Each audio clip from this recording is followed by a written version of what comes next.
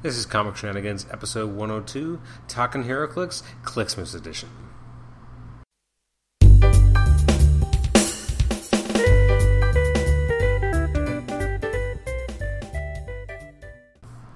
Welcome to the Comic Shenanigans podcast. This is episode 102, Talkin' HeroClix, Clixmas edition, and I am your host, Adam Chapman.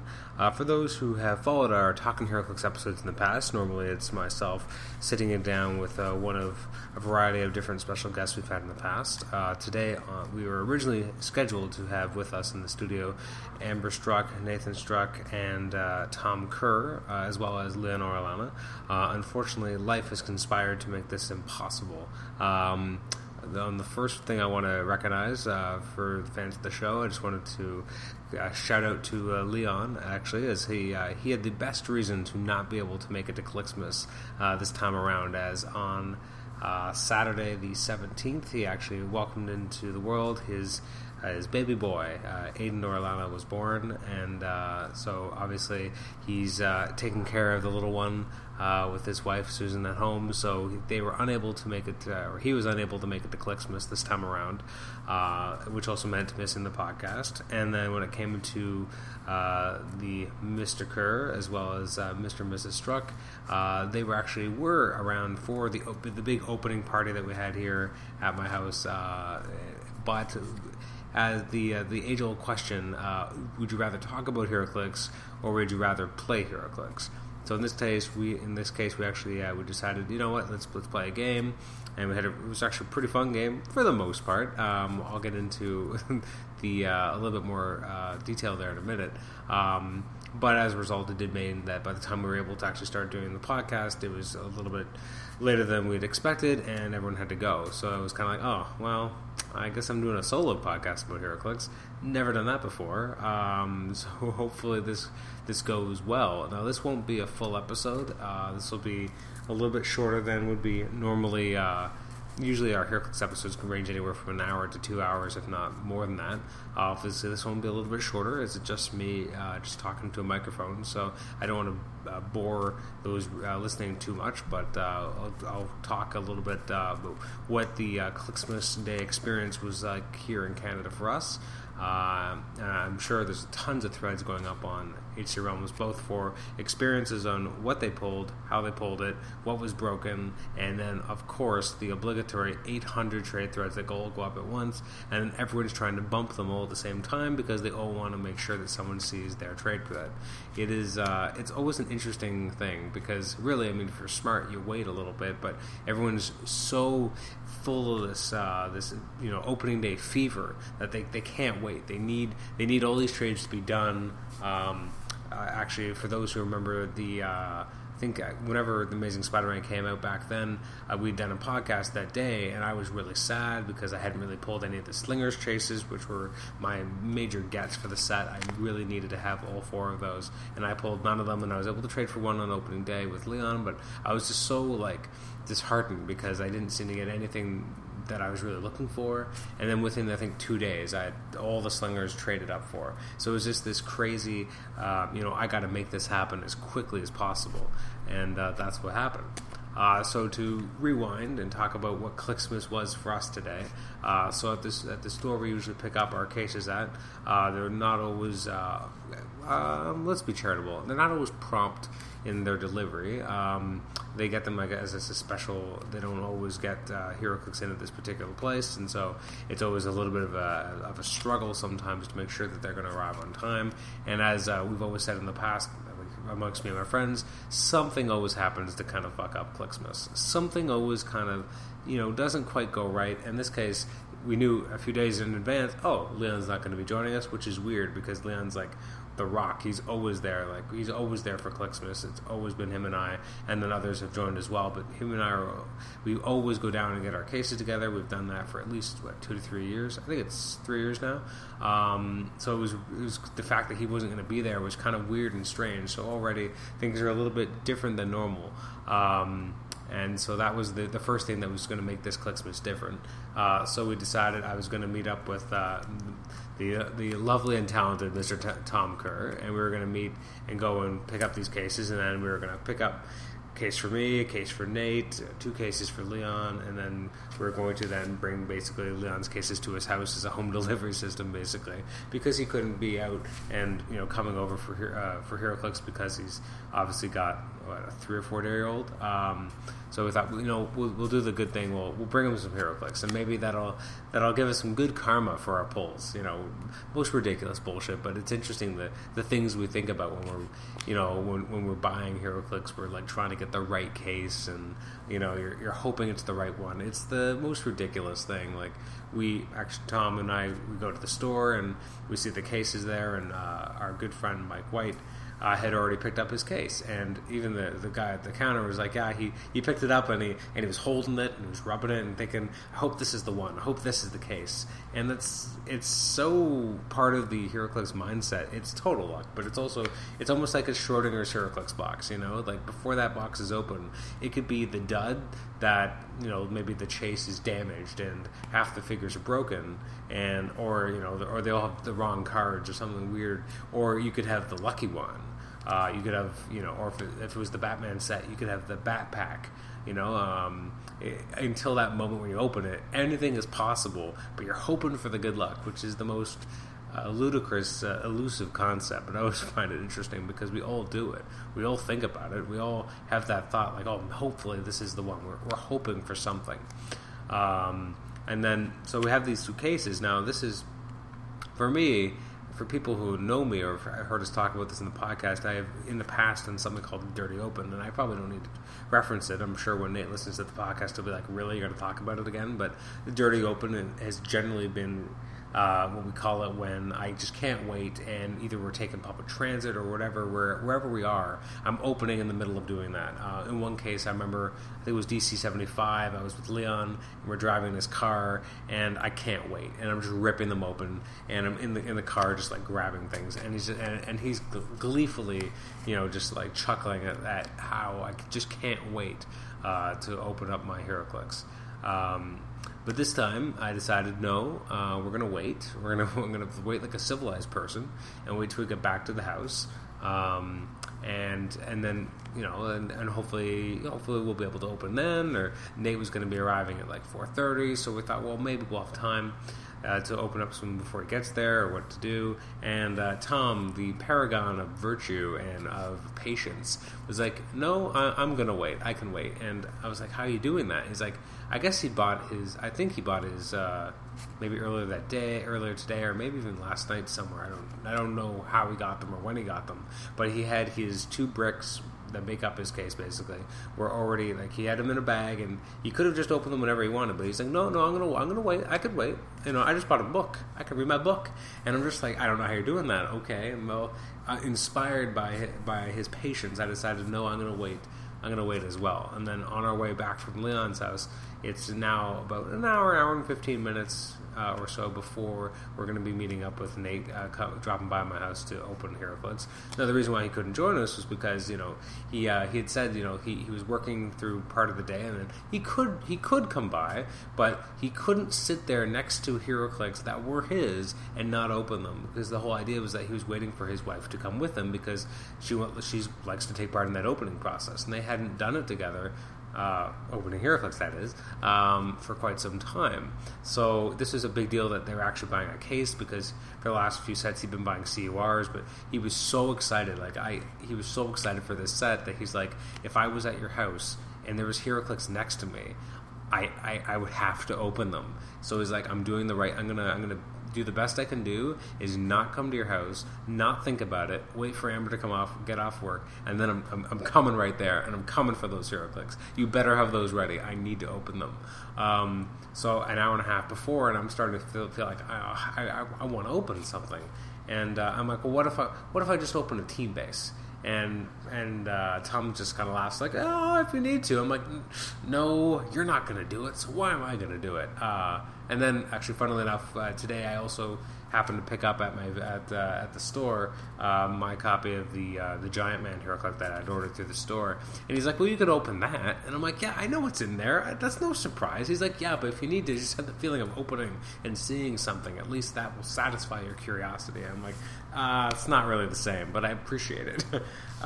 So him and I sit down. We have a meal. We'll start watching the Justice League Flashpoint Paradox movie. Although ironically, we never finished it because suddenly, around 4:30, 4:40, my door just starts. Someone starts opening my door, and you can hear it straining against the lock. At my old house, often if I knew Nate was coming, I would leave the door unlocked. For a while, he'd lived with me, so he didn't really feel like a guest. He just felt like extended family. So he's used to just walking in the house. Well, in our new house, we had come in the garage. I hadn't left it unlocked, so it's locked. So you can hear him going, "What's going on here? What is this?" So I come to the door and I unlock it and I come on in, and he comes in and he sees 2 cases on the ground. So it's my case and his case, because Tom's case, he had already opened it into the 2 separate bricks and they were in a bag to the side, so he couldn't see them. So he sees these 2 cases. He's like, "What's this?" And I'm like, "I didn't open yet. I was waiting for you." He's like, "Are you serious?" And then Tom tells him that he hasn't opened his either. He's like, "Are you kidding me?" He's like, I don't even know how you did that. If the roles had been reversed, I already would have opened them by now. I already would have been done. And he's just like, "How did you do that?" And he starts to tell the story of how they were driving over from where Amber works, and we had given them instructions on how to get to our house from her work, and apparently I guess they missed a cutoff or whatever, and they were just making illegal turns, and he's just like, I need to get there. This needs to happen. I need to do this, because he just couldn't wait any longer. He had spent like the day trying to busy himself, not thinking about the HeroClix. He was just so excited to open, and then so finally he was there in the house, and so we all go up to our main dining room table, and I bring my wife down, and we're like, okay, we're all going to open these together, and that's basically where Clixmas really started taking off for us, because although I can't remember exactly when it happened. I think it's right around this time, maybe a little bit earlier, where I'd gotten a call from Leon, and it'd been like, I've started opening. Actually, this is before Nate got there, because he's like, I've started opening. I've opened my team bases. And I'm like, oh, really? What'd you get? Because he got 2 cases. He's like, well, I got X-Men Blue. I'm like, oh, that's good. And I believe he said, I got New Mutants, but I got 2 Imperial Guard. And I'm like, oh, that sucks. I mean, it always sucks when you get 2 team bases. I mean, that's not really ideal. It's hard to trade away sometimes. And Imperial Guard, people aren't really sure how they feel about it, because although the Gladiator is awesome, the other characters, although very unique and probably will never be seen again, not necessarily barn burners in terms of people being that excited about playing those figures. So he was kind of bummed, and he's like, well, are you opening? What do you got? And I'm like, oh, we're waiting for Leon. We're waiting for Nate. He's like, are you kidding me? What? And like, he just couldn't believe it. He was just like almost just frustrated with us for the even idea that we wouldn't be opening. So, as I said, so finally we all sat down at the table, and there's a flurry of plastic, and Nate was just super excited. Obviously, the first thing we all opened up was the team bases. Myself, I pulled the Brotherhood and Hellfire duo, well, not duo, but combo pack. So you got both of those smaller team dials, as well as getting X-Men Blue. And then, now I'm going to screw this up, and I apologize, but it's only because there was a flurry of trading activity. But New Mutants was pulled, I believe, by Nate. Excalibur was pulled by Tom. Tom also pulled X-Men Blue, and I believe Nate pulled X-Men Gold. And then there was a flurry of activity because I believe Excalibur traded hands and went into to Nate's hands, and then and suddenly Tom ended up with the New Mutants, and then we went through, and like you do, pulling up all the characters in the set. Now it's interesting because with Spider-Man, the biggest thing for me was getting all those chases, or not all the chases, but the Four Slingers chases. Those are the ones that was really my priority. That's above all else. That's what I want. I didn't care about anything else. Well, for Nate, really, the Phoenix 5 is his main bailiwick. I'm not really sure why, and I'm sure he could tell me if he was here. Part of it's obviously that they look really nice. You'll never see these again, most likely. They'll never. I mean, a lot of the other characters that you'll see in the set, there's a likelihood of them somehow redoing them at some point, but there's a low likelihood of ever doing the Phoenix 5 again. Although that may not be true, because obviously Now, I haven't read all the articles yet, but Leon called me earlier this evening and saying there's something going on with an Avengers versus X-Men upcoming event of some kind. So I haven't looked into that yet, so I won't be commenting on that during this particular episode. Anyway, so he really wants these Phoenix 5. So, I mean, he pulled, I believe, Cyclops, and then later on, again, I wish I knew the chronology of all the trades, because Tom and Nate were just trading really quickly, because there's, they were both very much like, let's get her done. And by the end of the day, Nate had the Phoenix Cyclops, Phoenix 5, Emma Frost, and he had also traded for my Cyclops Phoenix Force, because the idea being Phoenix 5, sorry. But the idea being that it would be relatively easy for him to make a 1-for-1 trade to someone else for one of the Phoenix 5 chases, so that he could get quicker to getting 05. Myself, I mean, just to kind of look at what SRs I ended up with. Let's see here. Well, first of all, I was really excited about getting the Brotherhood team base, just because I really wanted the Quicksilver. Scarlet Witch not as much, and White Queen not as much, but really it was the Quicksilver more than anything that I really wanted. And so I was pretty happy with the team base. I wasn't sure how I'd feel about it, but it's nice to actually have...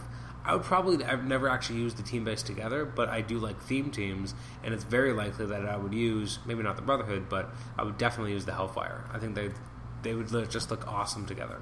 X-Men Blue, not as excited as X-Men Gold, but still pretty exciting. I didn't feel like I really wanted Excalibur. Imperial Guard I would have been okay with, though. Wasn't really into New Mutants either, like not really needing that one, so I was pretty happy with the ones I ended up getting, all things considered. SR-wise, this was kind of an interesting, turn of events. So one of the ones that I talked about previously to actually opening with Tom, and I think we talked about this on a podcast in the past, was that if he got Exodus and I got X-Men, we would do if I pulled Exodus, he got X-Men, we'd do a 1-for-1 trade right up. Unfortunately, that didn't quite end up happening, although I did end up pulling an SR that he wanted, and now I'm like the worst storyteller, because apparently I have no idea what actually happened. Let me just check here. Checking just checking the list of the SRs, because I can't even remember what the hell I traded for Mikhail Rasputin. It was something. I don't know. I mean, I have most of the SRs now, but I can't for the life of me remember what it was. Anyways, I got Mikhail Rasputin because he was actually a pretty big want for me. So Tom had pulled him and didn't really feel as strongly about needing him, and I definitely did, so thankfully I was able to get that off of him. Man, I love the Mikhail Rasputin. I think he's just really cool. He does some interesting stuff. He's definitely just an interesting character, and it felt like a 90s explosion with the characters I wanted the most. And I'm super pumped about it. I can't wait to use him. Oh, it was M. I pulled M. And it would be nice to have X Factor, but at the same time I'd much rather have Mikhail Rasputin, so I did easily made that trade. And then I also pulled Lilandra. I didn't even notice I pulled her. My wife and I were the ones kind of opening up my case, and I guess somehow that kind of went unspoken or just unnoticed. So I was like, I don't think I got that many SRs, and I was looking through all my character cards. I'm like, oh, I got Lilandra. Okay, like I wasn't super excited about getting her, but she's an interesting character in terms of the playability with the other Shi'ar, etc. So I'm kind of stoked about that, especially the more I think about it. This was, to be honest, maybe I traded down a little. I got, as I said, the Phoenix 5 Cyclops, and ended up doing a trade with Nate for X-Man, who's an SR. They're probably not really worth the same, but I did the trade for that. He did also throw in, I believe a rare I was missing, or maybe a common or uncommon, which was Kid Omega. And then I threw in Spider-Man 2099 that I recently pulled an extra of, and then I was able to get the Jubilee, who I only really wanted because I got the X-Men Blue team base, and so I would like to be able to field the X-Men Blue all together. So that's the only real reason I really wanted Jubilee. It was funny because this is total Clix Day kind of thing where you're with your buddies and you're haggling over stuff and you're both trying to get the right deal. And his wife was kind of saying, no, I want to keep Jubilee, and Nate's like, no, I kind of want to trade him. He's like, do you have anything else you want to throw in or sweeten it? And I just look at him, I'm like, Spider-Man 2099, because I known for a while he was interested in him, but he didn't really want to buy him at the time, and he's like, well, maybe we could work something out. So we just kind of kept it on the back burner, and I guess maybe at least for this moment, he was only thinking Wolverine and the X-Men. It was tunnel vision just for wax, and then he was like, done, and so that's just how deals are done on Clix Day. My favorite thing, I'll interrupt my own discussion of my SRs, is there was a pretty interesting haggle that went through, and I don't remember exactly what it was, but basically Leon had pulled two Chase Phoenix 5 because he had two cases. He had pulled, I believe, the Magic and the Colossus. And obviously Nate really wanted them. Now, what's interesting about this to me is that usually on Clix Day, in the past, Leon has been the most organized. He opens up all his stuff. He knows exactly what he has SR-wise. And then he's very quick to make deals. He's very, fast-paced. Let's do it. He'll make crazy deals.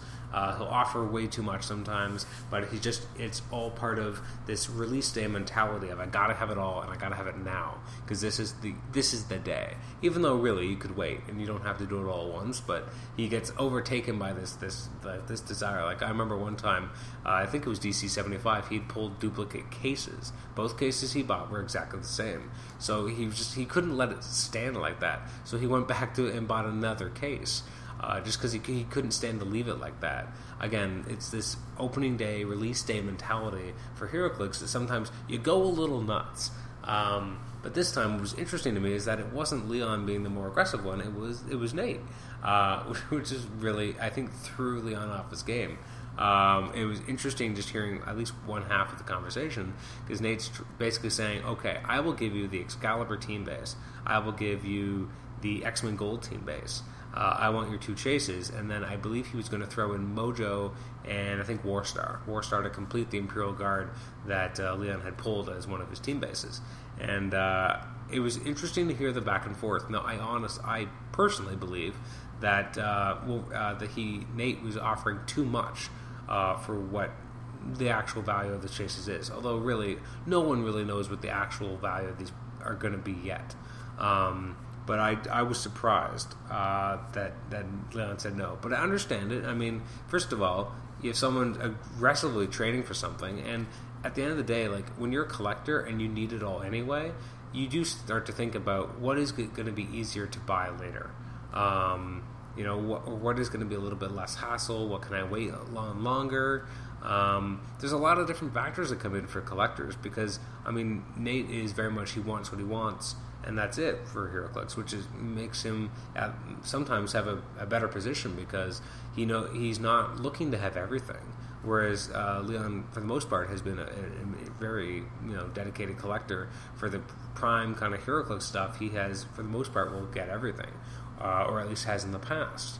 So it was just interesting to see this weird back and forth over the phone of Leon thinking about it and then calling back and then haggling some more and then calling back, and at one point they hung up, and then Nate and I haggled over our deal, and that gave Nate the extra Cyclops Phoenix 5 member, and then he was trying to do the 1-for-1. It's okay, if you won't do all this, what if you do the 1-for-1 and just give me one of your chases? So it'd be interesting to see if they end up doing any of these trades in the meantime. But it was quite a good example of the kind of lunacy that takes hold on Clix Day, because you want your pieces and you want to have as much as possible.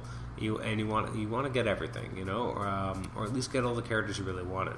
I know that Nate and Amber were really sad they didn't actually get a Gambit. 2 cases, no Gambit.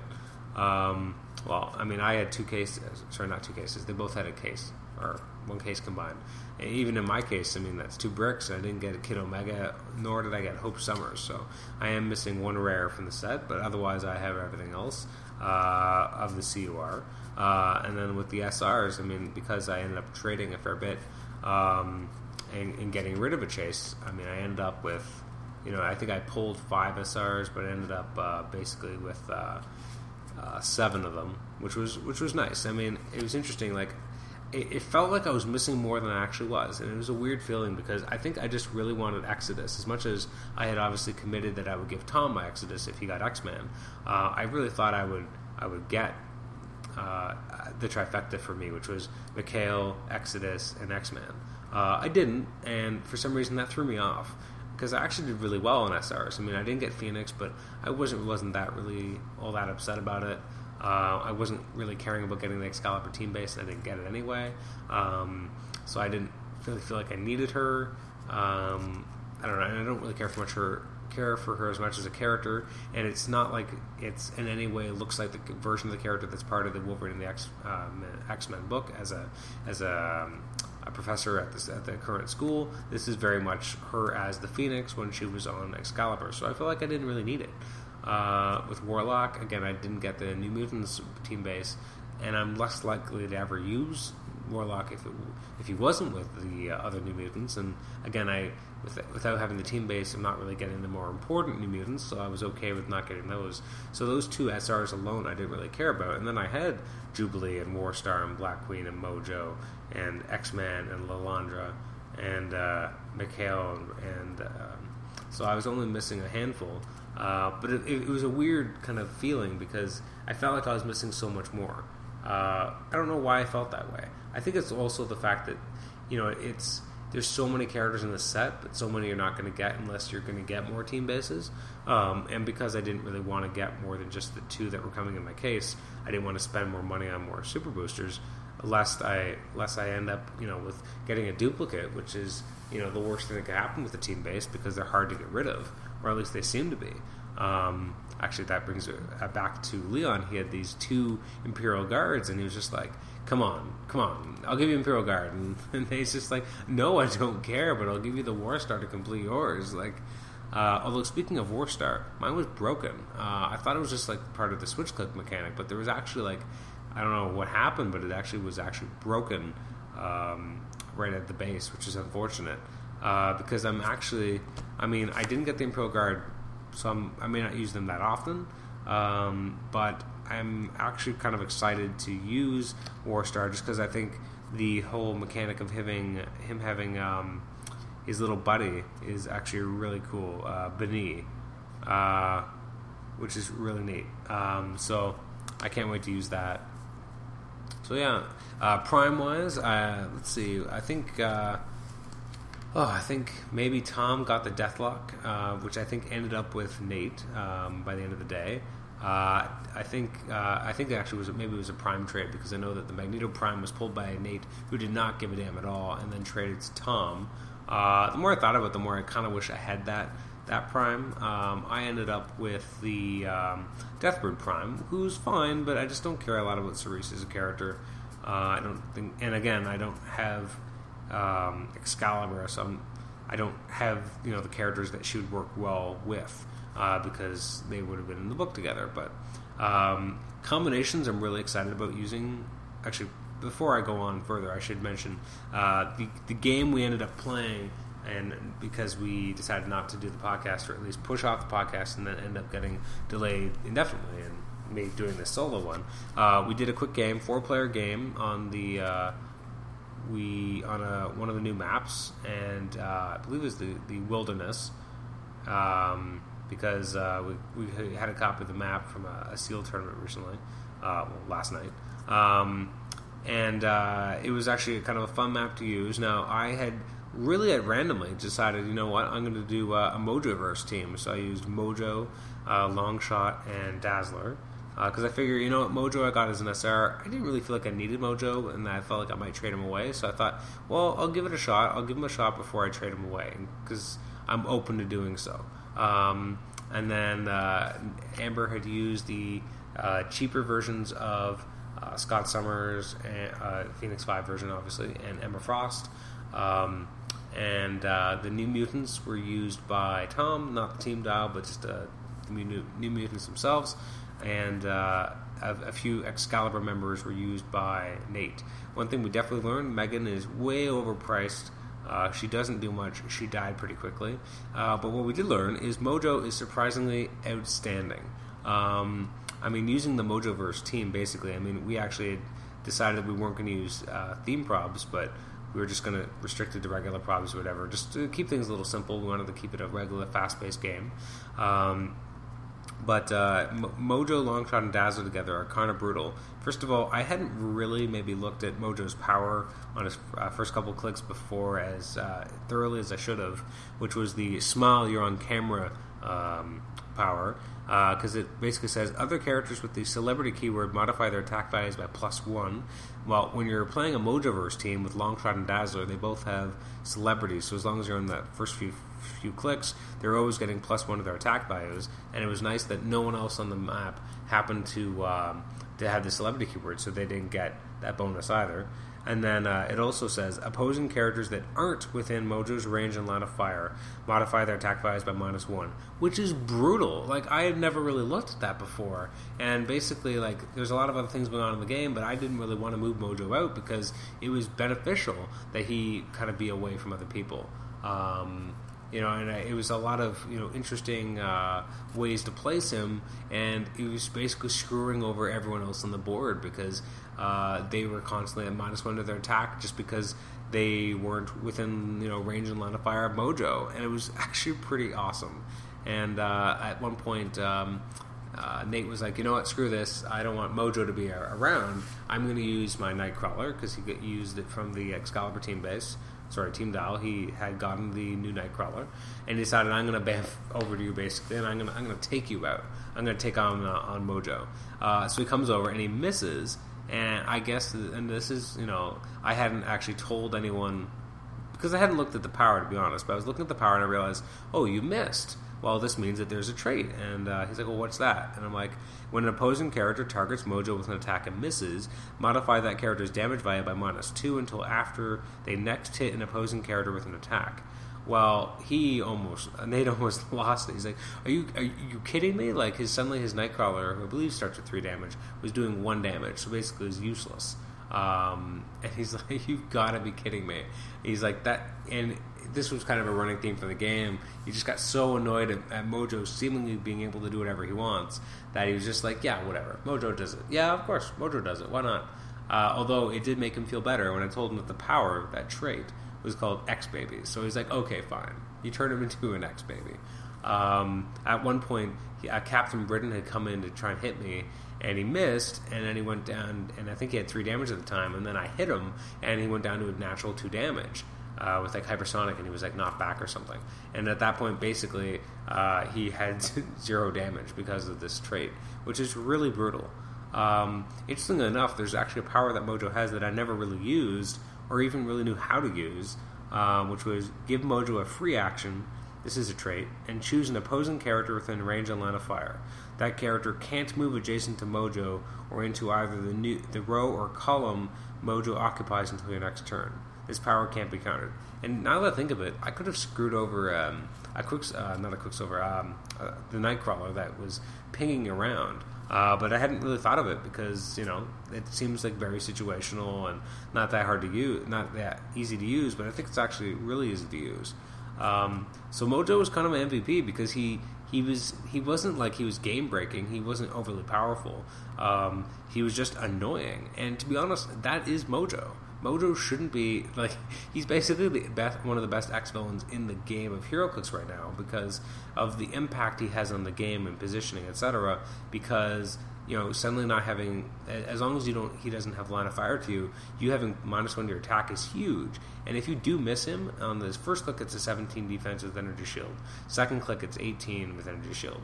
And he has prob both clicks. If you miss, -2 to your damage is a huge modifier. Like, I'm surprised, and Nate mentioned this numerous times, I'm surprised Mojo doesn't have a limitation to make it a minimum of 1. So technically, like, you can make your damage 0 just because you missed, and it doesn't go back until you hit a character successfully. Well, that's kind of a kick in the nuts because now I have to go to the trouble of hitting someone correctly, but I won't do anything because my damage is now 0. So Mojo is probably my MVP, but at the same time, Dazzler and Longshot, just by being on the team with Mojo, were getting +1 to their attack the entire game, not the entire game, but as long as Mojo was on his first few clicks, which was brutal. I mean, And the fact that they don't even have to be adjacent, they just have to be anywhere on the map, and they get that bonus. Plus, obviously, if you put Longshot and Dazzler next to each other, they get an additional +1 of their attacks. So there was often times where, Dazzler and Longshot would have like 12 attacks, just running around hitting people. And then also you have Longshot's, automatical critical hits, which was amazing. Like, I didn't win the game. At the end of the day, it ended up being a little bit of a three-way team-up because they just couldn't quite take out Longshot, Dazzler, and Mojo because there's 2 probs. I mean, they're pretty brutal pieces. And plus, Mojo kept making people into X-Babies. At one point, Nightcrawler was an X-Baby, Captain Britain was an X-Baby. So, I mean, that's pretty brutal. But the winner of the day was definitely I believe actually it was the Phoenix 5. Now that I realize it, I actually had to leave the room for a little bit after I was summarily eliminated. It was a really good, fun game. I don't think Excalibur necessarily did that well. I think Captain Britain is a tough character to make work because you kind of need him to always kind of be in his home area, or his home quadrant. One thing Nate had mentioned, and I do agree with, is that it seems weird that a character like, I think, was it Sunspot, who has Indomitable, but somehow they didn't give that to Captain Britain, when Captain Britain is, first of all, much more indomitable than Sunspot, but also it's kind of a major facet of his character as well, that he is kind of supposed to be that kind of protector, that leader. Why wouldn't he be indomitable? And as Nate had said, well, at least give him indomitable in his own home sector. I mean, that's where he gets his most strength. Like, that's where he's at his height of his powers. So it just seemed weird not to allow him to be able to do that, even in his home quadrant, which is really unfortunate, and I think it would have made him a lot more playable. That being said, I mean, Nate was just very, this is your first time using a lot of these characters, you're just excited, you're not really playing, you're thinking about strategy, you're just trying to getting out there. So I think that was kind of Nate's downfall, because he had charged across the map, and Mojo was not going to have any of that. So I think I might actually hold on to Mojo now, because I kind of want to go to a tournament and just use the Mojoverse team. They probably won't do well, but I mean, you do have Dazzler with her Precision Strike, you have Longshot dealing out critical hits, you have Mojo with the first click of enhancement, and then he clicks into prop, and you have his ability to make people into X-Babies. You also have the fact that he's helping the celebrities, and -1 to everyone else's attack if they can't see Mojo. It's pretty crazy. So I think I might actually keep him, which, I mean, before today I probably would not have thought about it. One thing I would like to spend a few minutes on is just kind of doing a compare and contrast to the characters who are both in the Gravity feed for Wolverine and the X-Men, which came out a few weeks ago, about 3 weeks ago actually, with their regular set counterparts. So obviously the first one to look at would be Wolverine. I'm actually not sure which one I like more. Obviously the main set one has the Invincible, which definitely keeps him in the game a lot longer, whereas the Gravity Feed Wolverine starts with kind of a bare dial. But the Gravity Feed Wolverine is an indomitable character, whereas the regular set one at the beginning of each turn is healing 1 damage, which is pretty important as well. So it's kind of a hard decision, but then he also doesn't have actual regen, whereas then the Gravity Feed Wolverine has regeneration and toughness as a trait, and then also has a power near the end of his dial where he gets at the beginning of your turn, he may use regeneration as a free action. So I'm torn between the two, and which one, if I had to keep one or the other, I'm not really sure which one I would pick. Obviously, if I wanted to use it on an Alpha Flight team, and obviously we're getting more Alpha Flight with the Iron Man set coming out later in the year, I would use the main set one. I see it as the Alpha Flight keyword. Let's see. The Gravity Feed has they both have X-Men. Weapon X is on both of them. Animal is only on the main set, and Avengers is only on the Gravity Feed. And Brute is on the Gravity Feed, and X-Force is on the Gravity Feed. So they do kind of give you different possibilities in terms of what kind of keyworded teams you might use them with. And then the second character in the Gravity Feed was the Colossus. I don't think there's any real question on that one that If I could only use one of the Colossuses, I would probably use the bigger one. I'm just going to look at the dials here one more time. With the Gravity Feed one, you're getting a lot more kind of bang for the buck, I think, because you start off with the Invincible, you have a few clicks of it throughout. You have Invincible, then you have 2 clicks of Impervious, then 2 clicks of Invincible, then 3 clicks of Invulnerability. And, he's charging to begin with.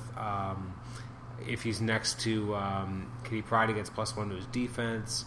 I think he's just a little bit more what people would have expected, I guess. Whereas the 100-point one, he does start with the Invincible, and he does have Indomitable, but I don't know, I find him a little bit more boring. And then having him have Empower, I kind of prefer the one who's more expensive, even though, he's not necessarily so much better, but I don't know, I kind of prefer him in comparison. I don't know, he just feels a little bit more mighty, and looking at his character card, his flurry is this is how we do in Mother Russia. I kind of like that, and that's more interesting to me. I'm not as interested in the. They both have Indomitable in the 100-point one. Although he is still very good, I just find the other one more interesting. Even though he's maybe a little overpriced in comparison with the other one only being 100 points. And then next one in the Gravity Feed was Havoc. And now Havoc, I'm just very glad with the Havoc. Obviously the Havoc we had in the past wasn't by any means bad. Now I do like the regular set one for one defining feature is that he actually has the Summers Brother trait, which is basically protecting him from Cyclops' range attacks. And I like that the regular set Havoc and Cyclops really play off each other that way. I just think it's a really nice mechanic to have. It's sad that the ones that are in the Gravity Feed do not have that. Obviously, the regular set one has that running shot Psychic Blast. He also has the power if he's next to Polaris, so he gets a +1 to his attack value. And he also has the kind of that Plasma Discharge power, which is really cool. So he's pretty awesome. And I really do like that sculpt. I think it's actually a really nice piece of work. But then you have the other one has, running shot, sharpshooter, and he's a wild card, which is interesting. Energy shield deflection and toughness. He's an interesting character. I'm not thinking about it. I probably would use the main set one more, just because he starts with that running shot psychic blast, although his damage potential isn't as high.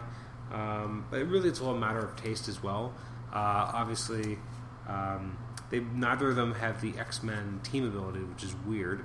The one in the Gravity Feed has the Starjammers, X-Factor, and X-Men keywords, whereas the other one, the regular set one, is Brotherhood of Mutants, which makes sense as well. He's got Starjammers still, X-Factor, X-Men, and also has Avengers. So it means if you're going to use the current Uncanny Avengers squad, you would use this regular set version of Havoc, whereas the other one does not quite work, which is interesting. I know that the colors they put on them don't matter anymore. It's just interesting that the one that has the red, or the old school veteran version, would actually be the Gravity Feed, when really, based on the keywords, it should be the one in the regular set who is blue for the purposes of rarity, or which is just kind of a weird kind of thing to still have there. Then next up would be Shadowcat. So the one in the Gravity Feed is 70 points, and then and I think she is just the much more comic accurate one, and probably the one I'd be more likely to use in most cases. Obviously, the other one is only 56 points. And plays differently, but what I like about the Gravity Feed one is that she's got that disruption power, which she can use Incapacitate, and when she's given a move action, after action's resolved, she can use Incapacitate as a free action to make a close combat attack, and she targets all opposing characters occupying a square she moved through that have the armor, robot, or vehicle keywords. That is Kitty Pryde. That is what she does. That is totally a Shadowcat thing. It makes her very comic accurate. Whereas the other one is not really as interesting at all. She's just kind of, ignoring elevated, blocking, and hindering, but not characters for some reason, even though she phases. And she's just transporting with a slow movement and stealth. I find the regular set one much more boring, whereas the Gravity Feed is everything you kind of wanted from them. And then next up from the Gravity Feed is our good friend Jamie Madrox, otherwise known as the Multiple Man. With Multiple Man, it does feel like the one in the Gravity Feed is kind of like having the prized one from before, where the Gravity Feed one is a little bit harder to use, and he's that weirder finesse piece. He's kind of almost supposed to be like the leader of the Multiple Men, the way he's kind of set up to be. I probably would just use the regular set Multiple Man. I think he's a little bit more interesting, especially with the 75 points for the first one, 25 points for the other ones.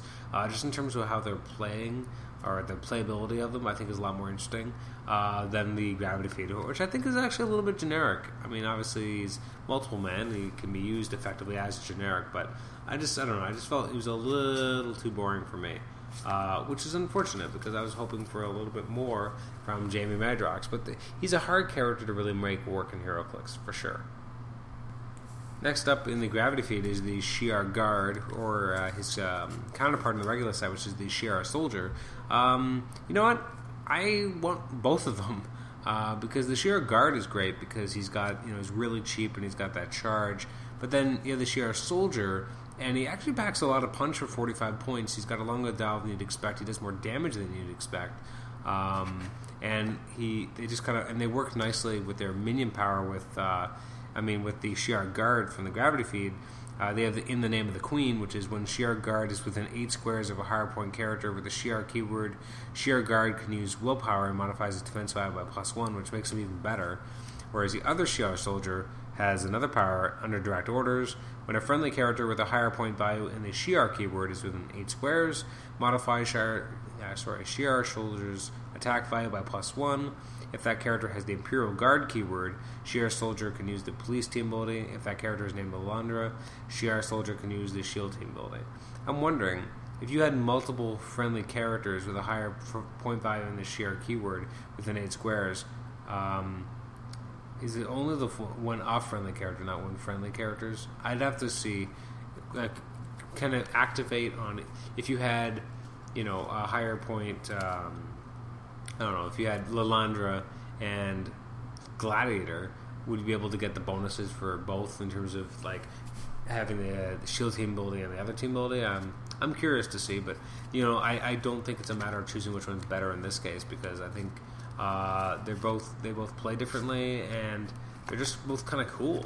And I'm glad that we got some more Shi'ar generics. I really enjoy them. I mean, the old ones were pretty crazy because they're really cheap at one point, or they were not cheap, but they're very cost effective in terms of the point costs, which was really good. Next up is Toad. Toad. I don't think I'm ever going to use the Gravity Feed Toad. I don't think he's all that interesting. Although Toad, the character deserves a little bit more respect than I think he usually gets. But these clicks aren't that interesting. The 67.1 just doesn't do enough.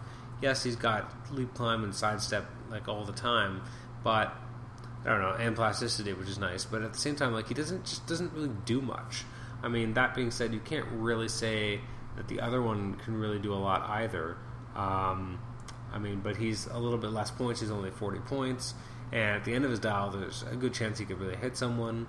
But really, up until click 5, he's basically just a tie-up piece. But you're also paying 40 points and getting 6 clicks, whereas with the Amazing Spider-Man set, you get the common number 1 Spider-Man, only 6 clicks of life for 100 points. So, sometimes it's not what you think it is. Then next up from the Gravity Feed was Cyber, who's 167 points. I really was expecting a little bit more from either Cyber. I didn't quite get what I expected, so I'm not all that interested in even talking about it. Jean Grey, you need to have the one in the Gravity Feed. The regular set one is a waste of time. Basically, if you bought Marvel 10 and you got the Jean Grey Marvel Girl, that's basically what you're getting, but what you get in the regular set is it feels like worse.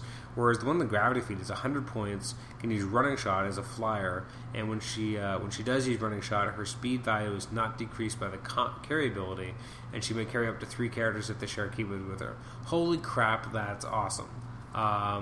she just blows away the competition. It's not even a question of which one is better, which is kind of sad because you kind of you want to have good viable options, and having a character that like blatantly better is kind of funny. Like, why would you ever use the other one? Why would they even create her? Then you have Lady Deathstrike, and to be honest, that's another one we're really split on because it really does depend on what you actually require in that moment because they're good. I mean, they're really good. Yeah. So I mean that was basically our my quick run through of the Gravity Feed compared to the regular set. This set really, I think, lived up to a lot of its people's expectations. There's some really great characters here. There's some really interesting new powers being used, or ways that powers are being used in terms of special powers. So many free actions, though, and it's a little disconcerting, but, I mean, it is what it is. I'm just really pumped about playing with these characters. I don't know when I'm going to have a chance to play with them all, but... and actually, can I just say, Shadow King... Really, the sculpt basically they gave Shadow King legs now, whereas before he was just the energy, but that was it. It's kind of an odd decision, but yeah, this is a fantastic set, and I'm not a huge fan still of team bases, but they look kind of nice having like the Brotherhood all together. Although seriously, where was Mastermind? Like, I don't know how they don't include him at all. They totally neglected him. It's really unfortunate. Also, I would like to. We obviously know by now about the M'Kraan crystal, the M'Kraan crystal. We're having a discussion, and this is totally a nerd thing, but how do you pronounce it? And I guess M'Kraan is correct. I mean, really, if you say it in a cartoon, that should be kind of the standard. So I mean, if they called it the M'Kraan crystal in the X-Men animated series in the 90s, so I guess that's what we should call it. Now they call it the M'Kraan crystal sliver, but really it looks like a pretty large piece. And not only does it look like a pretty large piece, it looks like a push pop or like a ring pop. And I think it's considering it's only 8 points and it's on a 4 to 6, which makes it not too hard to pick up. And is a crazy relic. Now, it's interesting because most relics add something to you to make you tougher. I mean, just think about the relics that exist in the game right now. You have all the hammers that are all adding bonuses to give you powers, etc. You have the Crimson Gem of Sidorak, which gives you charge and toughness, and I think, +1 to your damage or something like that. Now you have the M'Kraan Crystal Sliver, and it basically says, when a character would be KO'd, instead turn its dial to its last non-KO click, and then heal it of 2 damage, then remove the relic from the game. That's crazy. That's like a get-out-of-jail-free card. I mean, I feel like that's the type of relic where you would build a team to have characters that, well, maybe not build it around what the relic can do, but you would definitely want to make sure that you're optimizing, which characters would be best served by being on their basically third last click. And actually, that's an interesting game to play, and I'm sure people will be coming up with, who's the best character to have the M'Kraan crystal, and it's all based on how good is that click that you can get healed up to. And it's like giving yourself a stop click. If you were lucky, you put on a character who actually has a stop click, and that you can actually then go back up beyond it, so that when they knock you back through it, you're like, oh, I'm sorry, that doesn't work. I mean, that's kind of badass when you think about it. Just checking actually a dial in HT Realms. I have a thought in my head, and I want to see if that would work. Yeah. So I would use Dr. Light would be a great character to use, because you get hit, you go into your stop click, which is the second last click, then you die, but then you get returned to your click 6 and then healed of 2 damage, puts you back in click 4, so the next time you're hit, you stop on that click 5 again, and then you basically, you think if you do, let's say, 6 damage, you can't kill him, you put him on the stop click. Now you give him, 2-3 damage, whatever, but then he gets healed by the M'Kraan crystal and put back onto click 4, you hit him again, he hits another stop click, and then you can finally kill him. That would suck to go up against that, but that was the first one I thought of in my head that would be so badass. I mean, it'd be extremely annoying, and I'm sure any opponent would be pretty pissed off, and for good reason. But can you just imagine how crazy broken that would be? I mean, that'd be super frustrating. Because you'd be like, really? Just die already. There's some of these characters that are already annoying enough. Actually, even worse than that, I guess, would be any White Lantern. Because, again, they already have the stop click, and now, after the stop click, they have to, after you kill them after the stop click having already happened, then they get healed up, and then you got to go back to the stop click. It would be extremely frustrating. Actually, what makes the White Lanterns even worse is they could put them to the stop click. If they have a chance, they'll do regen. If it fails, the next time you try to kill them, it'll knock them, past. Actually, in some cases, what I would almost do is that if it came down to it, is that if I was using, let's say, White Lantern Bart Allen, someone knocks me into my last click, I stop, obviously. I would then roll for regen. That would actually be best case, because then you heal up, they hit you again, you go back to the stop. I would almost push to regen as well, because what do you really got to lose at that point? If you heal up, then you'll have to get pushed back to the stop click. If you fail, then you die, but then you get brought back on click 5, and then that person has to go, whoever's fighting you, has to go back through the stop click once more, which is extremely frustrating. It's those little touches that make the game a little bit more annoying sometimes. So that's, that was Clicksmith. We only had time for one game, but it was a lot of fun, regardless of Mojo being a real pain in the ass to everyone else. I wasn't giving Mojo enough respect. I do think that the problem with using a Mojoverse team of just being Longshot, Dazzler, and Mojo, and not using Spiral, she who should not be named or used, is that they are relatively soft dials, but you do have a lot of penetrating. The fact that Longshot is always doing critical hits, the fact that Mojo has clicks of Psychic Blast and usually does at least 3 damage, the fact that you have Dazzler with a bunch of clicks of having Precision Strike. What was nice actually about playing the game as well today is that really getting to experience these pink powers, because now we have Invincible, which is such an awesome power. Really, really cool. It really changes the complexion of the game in certain ways. So you have that. You have Precision Strike, which was used a couple times. You also have Sidestep, which was used a couple times. And just remembering that it's this how it works in the wording is going to take some getting used to, because as much as we've had the pack for a while, we haven't been using these powers.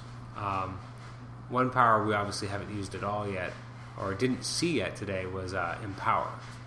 At some point I'll see Empower used, but I feel like it just feels like everyone's gotten pink powers. Like, it's crazy. The proliferation of pink powers is a little on the excessive side, but you would have thought with a new power they'd be a little bit more diligent at more of a slow roll, slowly rolling out. Anyway, so that's going to be the episode. It's only been about an hour, but I can only imagine how boring this must be for just me talking on and on. I hope in the coming, maybe even days, I hope to have a chance to maybe do something over Skype with Nathan, so we could talk a little bit more about this set, do another Talking HeroClix episode. I'm hoping that we can do these. Obviously, I have a child in the way, so I may not be able to do them as frequently, but I'd love to. Once we have Skype up and rolling and we're doing it on a more consistent basis, I'd love to do more common HeroClix episodes again, especially because the show itself is going through a bit of a transition right now in terms of scheduling, and I'm not really sure how often special episodes are going to be coming out, or even how in-depth or common or frequent the reviews episodes will be. So we are in a period of transition here at Comic Shenanigans, but we are still committed to trying to give you some great content whenever we are able to provide it. So this has been episode 102, Talking HeroClix Clicksmith edition.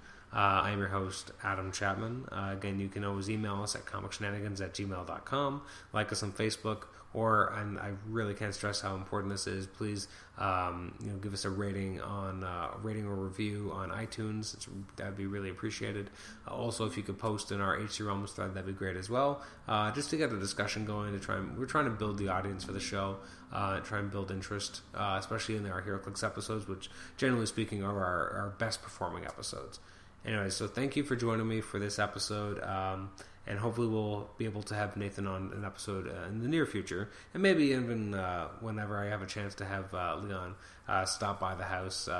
Maybe I can get him to do a few minutes on a podcast as well, talk about his own experiences with opening Wolverine the X-Men, what his own thoughts were on the set, and also on the things that are coming up soon, because obviously there's a lot of stuff that is coming up, but I feel like a lot of it is not quite... it isn't reaching the same level of excitement as Wolverine and the X-Men. I mean, obviously we have an Iron Man set coming out in the fall/winter, but I feel like there's not going to be the same level of excitement that we saw for Wolverine and the X-Men. Not by half. Well, maybe more than half, but it just won't be close. Also, I mean, we get previews every week for the new Star Trek wave, as well as the Batman Classic 66 stuff. And I just feel like as much as people kind of dig it, they're not really caring about the Dallas. But that could just be me. I mean, maybe I'm completely wrong. Every Wednesday, though, I see the Dallas, I'm like, it's kind of like, oh yeah, I remember that character, but I don't really feel like it's really speaking to me as something I really need to get. So I probably won't. Anyways, that's our episode. Thanks for joining us, and hopefully we'll have new episodes on the way in the near future. So long.